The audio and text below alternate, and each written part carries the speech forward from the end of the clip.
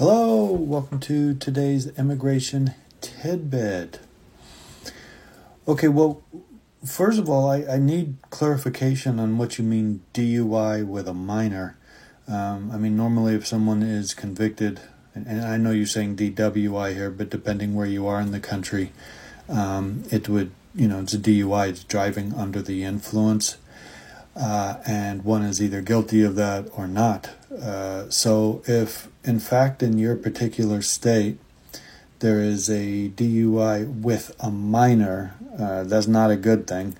I would need to see the statutory language of what exactly constitutes this particular crime. I suspect it has some child endangerment related sections in that someone is driving drunk with a kid in the car, and it doesn't and shouldn't have, based on at least what you're saying here, there shouldn't be any sexual component. If there was, and if there were allegations of that, that would turn your husband into what's called an aggravated felon, which would make his situation much worse. So, assuming that it's the DUI with some kind of child endangerment, again, I need to know exactly where in the United States you are and so forth, but it first would be a real good idea for him to get immigration representation. I'm sure 2 months in a detention facility is not fun. So first we would need to determine if, for whatever reason, they being immigration, think that he might be an aggravated felon. If they believe that he's an aggravated felon, of course I would need to fight that. Okay, I would need to again analyze the statutory language of the conviction, determine if it falls under the aggravated felony statutes, do what's called the categorical analysis, determine if the statute's divisible, all the stuff that we normally do in order to try to determine if we can get out of the conclusion by immigration that it's an aggravated felon. Assuming that it's not an aggravated felon, then we would need to do what's necessary to try to get him bonded out. Why should he fight his case in detention the entire time without being free? So we would argue that he should be eligible for a bond redetermination hearing, assuming we get past the aggravated felony issue. And if that were the case, of course, we have to show all kinds of stuff as to why he should be bonded out, that he's not a risk or a danger to the neighborhood, that there's no risk of flight. And again, we get back to the DUI with a minor issue, and that might be difficult to show. He won't be a risk to people in the neighborhood and so forth if he was driving drunk with a kid in the car.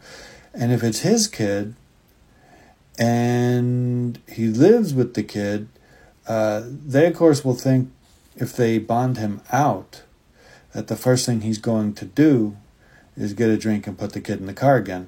So we need to pass that issue before anything. Assuming we get past that issue, then assuming he's bonded out, I would need to analyze the case to see what he might qualify for.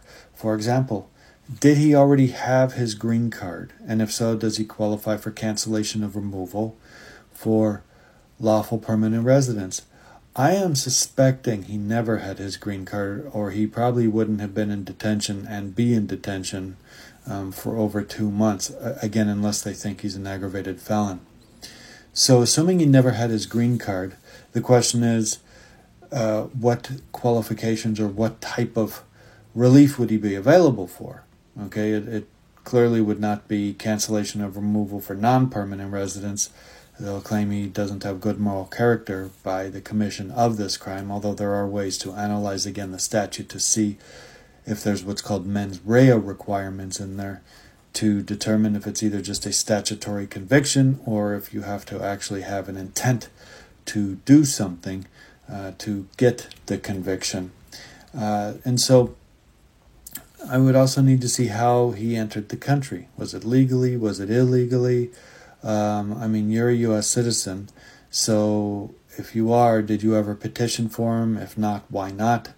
If he entered illegally, when was that? Does he already have a deportation order?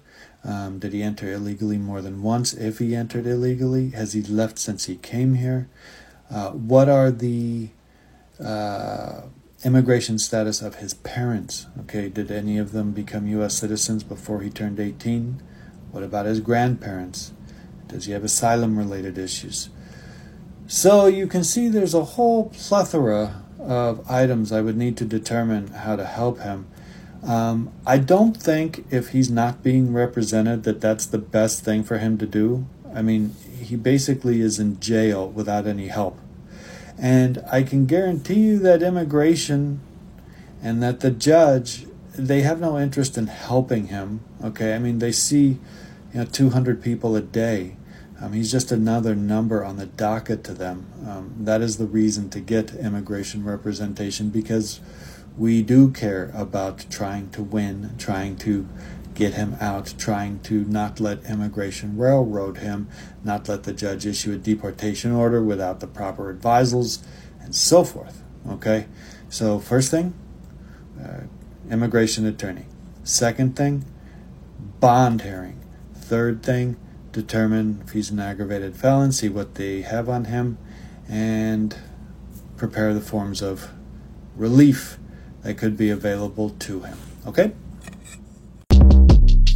Short Cast Club